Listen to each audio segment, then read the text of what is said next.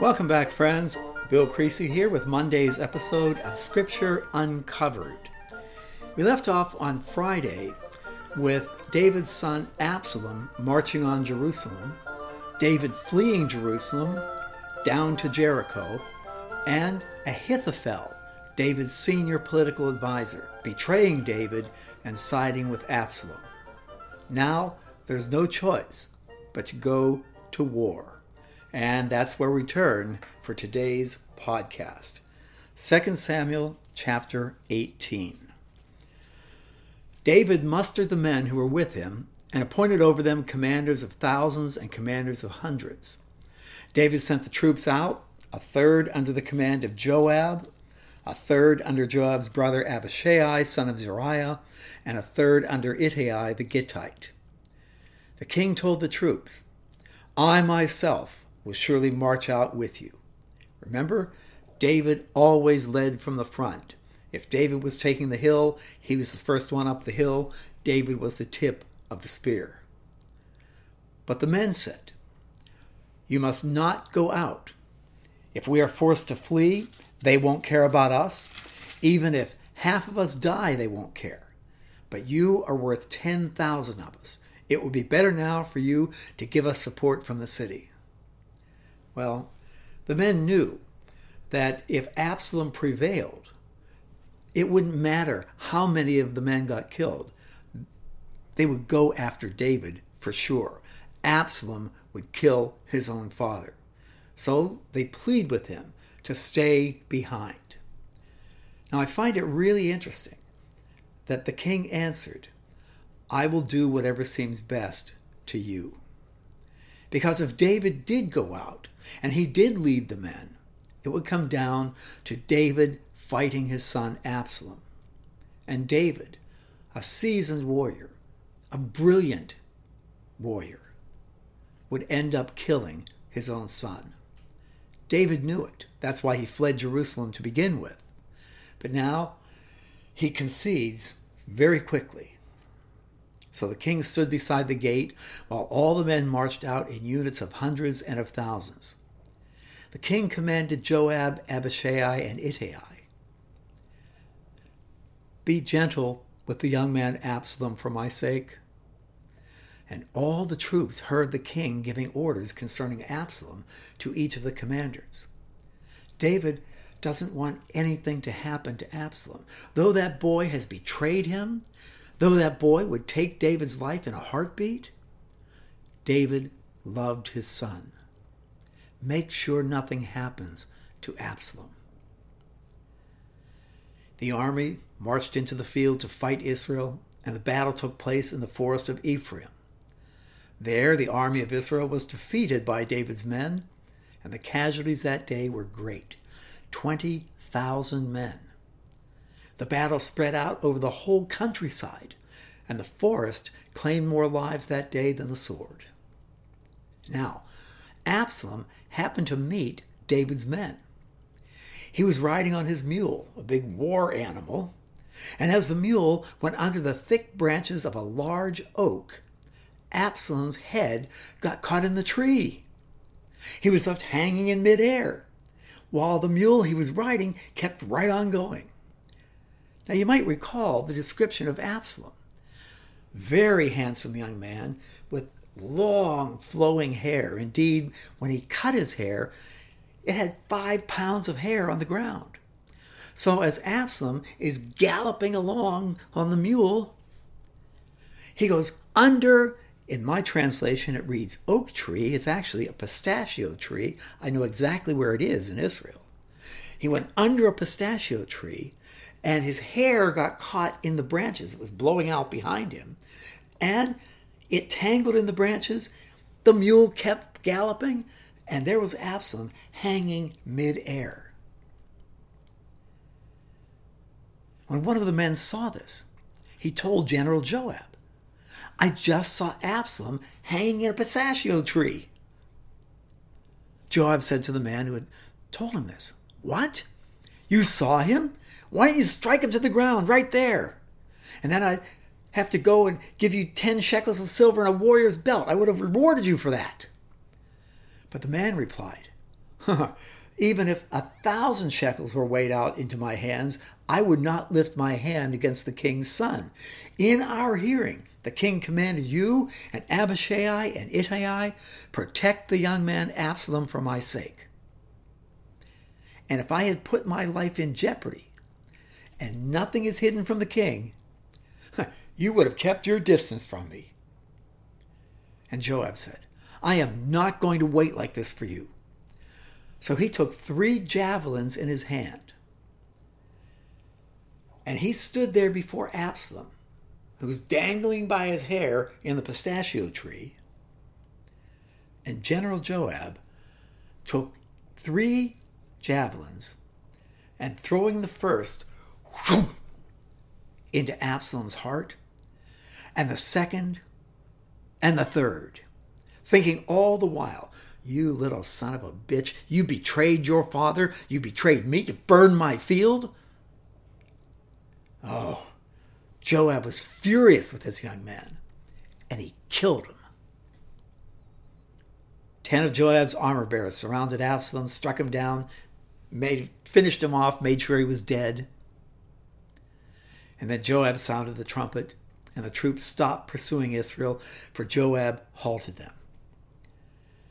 They took Absalom, threw him into a big pit in the forest, and piled up a large heap of rocks over him. And meanwhile, all the Israelites fled to their homes. During his lifetime, Absalom had taken a pillar and erected it in the king's valley as a monument to himself. For he thought, I have no son to carry on the memory of my name. He named the pillar after himself, and it's called Absalom's Monument to this very day. Now, Ahimaaz, son of Zadok, said, Let me run and take the news to the king that the Lord has delivered him from the hand of his enemies. And Joab told him, You are not the one to take news today. You may take the news another time, but you must not do so today because the king's son is dead. You don't want to go to David and tell him that. Trust me. And Joab said to a Cushite, Go, tell the king what you've seen. And the Cushite bowed down before Joab and ran off. Ahimaaz, son of Zadok, again said to Joab, Come what may, please let me run behind the Cushite. But Joab replied, My son, why do you want to go? Hey, you don't have any news that will bring you a reward. Think about this, young man. He said, Come what may, I want to run. So Joab said, Well, go ahead, run. And then Ahimaaz ran by way of the plain and outran the Cushite.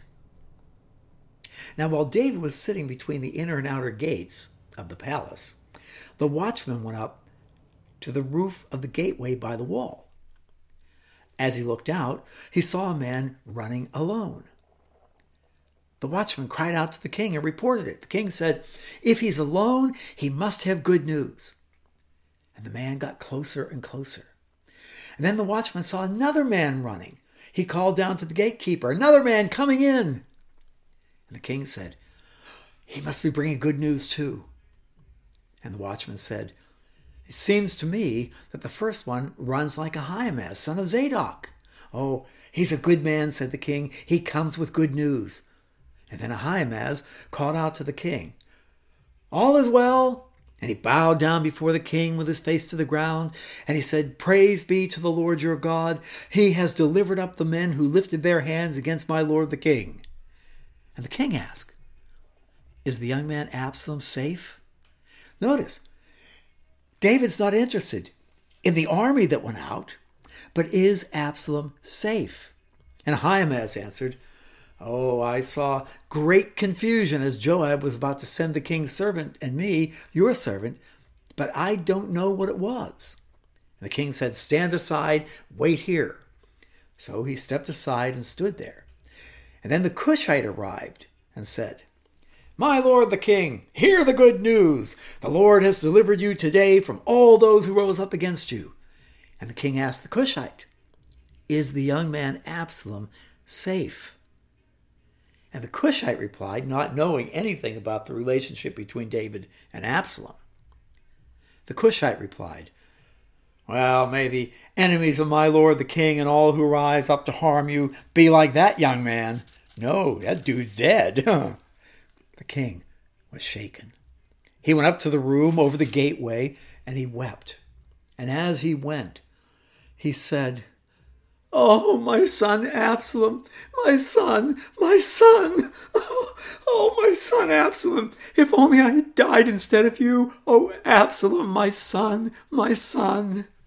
The grief that David expresses is the most heartbreaking grief in all of Scripture. Joab was told, the king is weeping and mourning for Absalom. And the whole army, the victory that day turned into mourning, because on that day the troops heard it said, the king is grieving for his son. The men stole into the city that day as men steal in who are ashamed when they flee from battle. The king covered his face and cried aloud, oh, my son Absalom! Oh, Absalom, my son, my son! And then Joab went into the house to the king, and he said, today you have... Oh, Joab's furious with David. He went into the house, and he said to David, today you have humiliated all your men who have just saved your life and the lives of your sons and daughters and the lives of your wives and concubines. You love those who hate you and hate those who love you. You have made it abundantly clear today that the commanders and their men mean absolutely nothing to you. I see that you'd be pleased if Absalom were alive today and all of us were dead. Now you get out there and encourage your men, because I swear by the Lord that if you don't go out, not a man will be left with you by nightfall. And this will be worse for you than all the calamities that have come upon you from your youth until now. What is wrong with you, David? The king got up, took his seat in the gateway, and the men were told the king is sitting in the gateway, and they all came before him. Meanwhile, the Israelites had fled to their homes. Throughout the tribes of Israel, the people were all arguing with each other, saying, the king delivered us from the hand of our enemies. He is the one who rescued us from the hand of the Philistines. But now he's fled the country because of Absalom.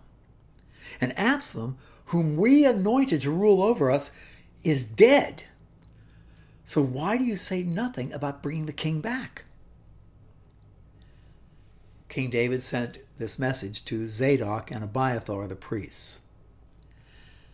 Ask the elders of Judah, why should you be the last to bring the king back to his palace, since what is being said throughout Israel has reached the king at his quarters? You are my brothers, my own flesh and blood, so why should you be the last to bring back the king?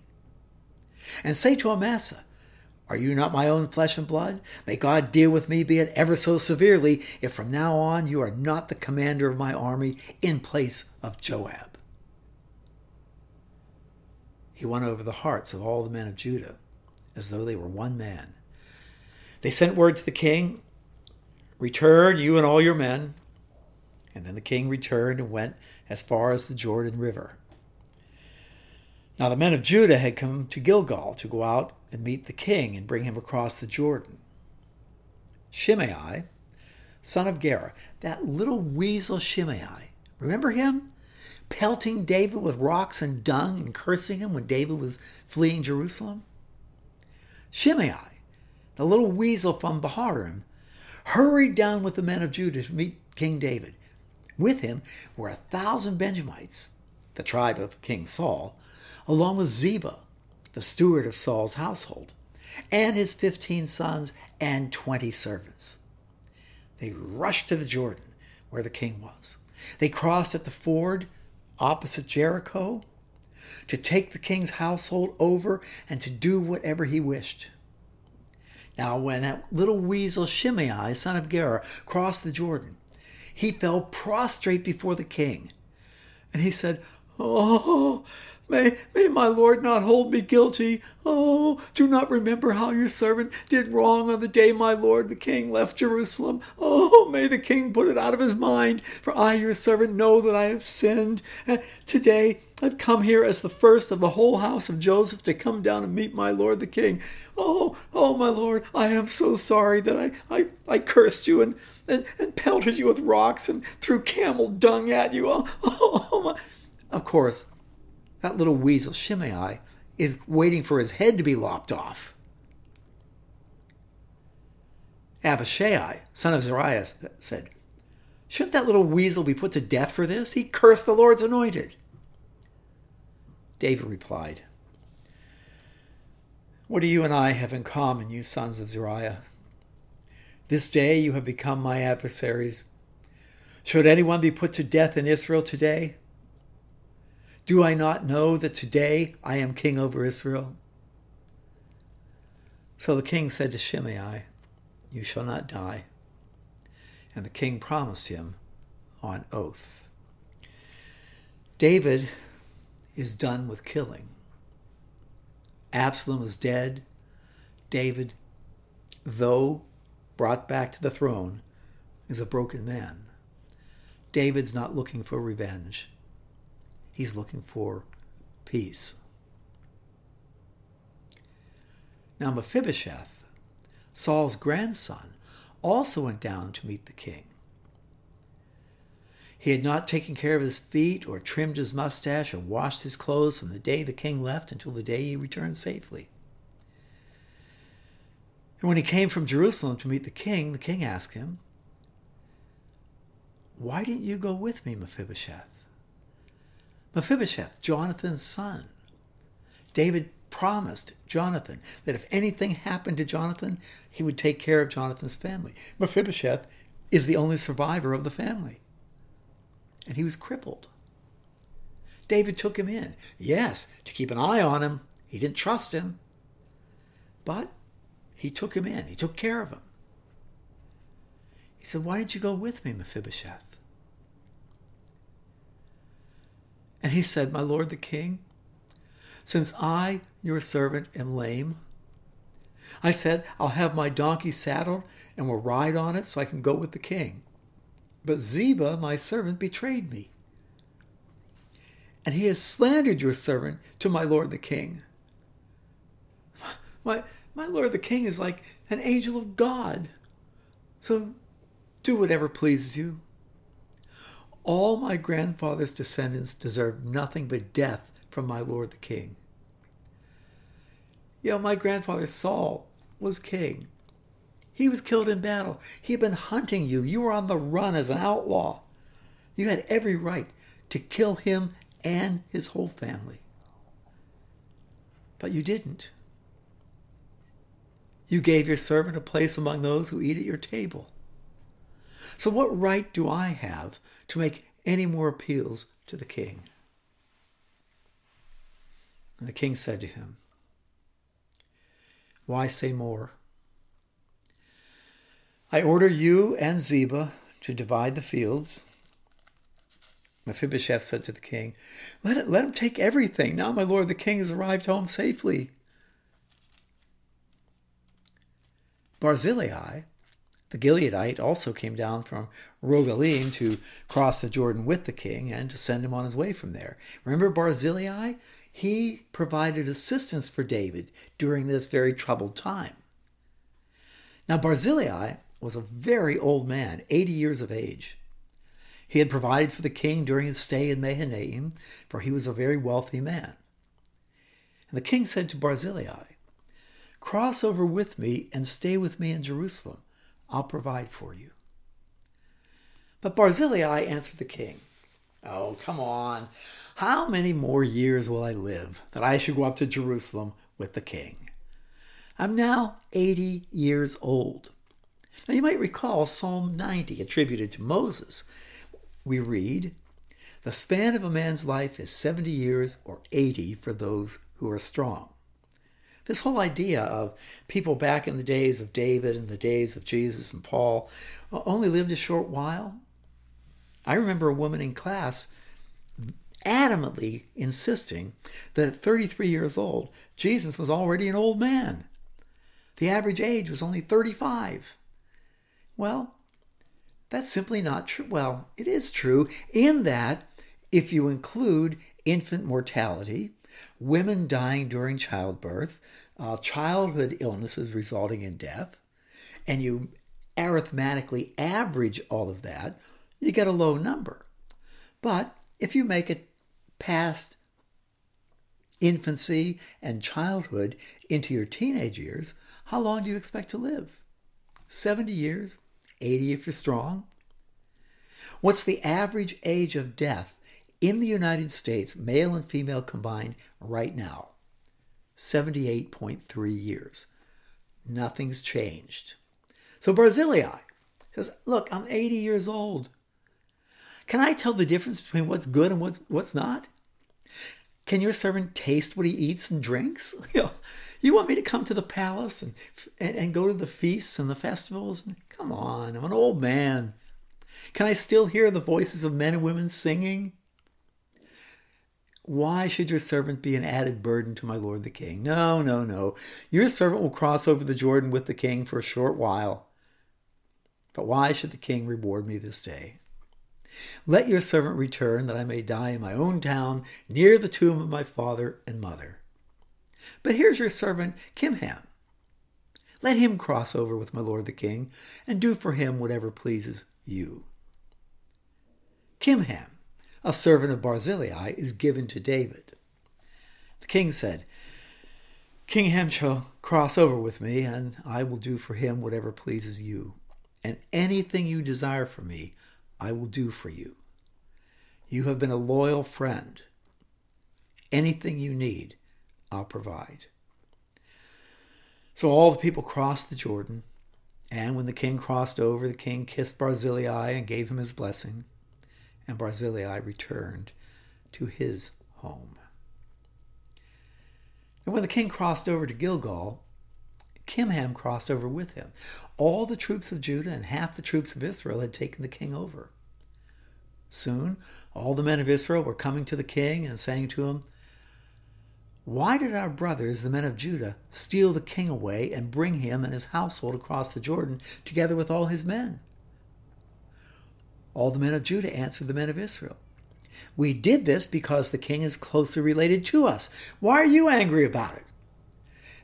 Have we eaten any of the king's provisions? Have we taken anything for ourselves?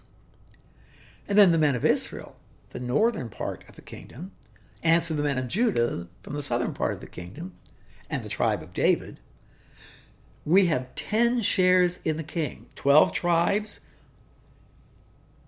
The Levites have no land, they're the priests, but 11 tribes with land, 10 of whom make up the northern portion of Israel. Only one, Judah, makes up the southern portion. So we have 10 shares in the king, and besides, we have a greater claim on David than you have. So why do you treat us with contempt?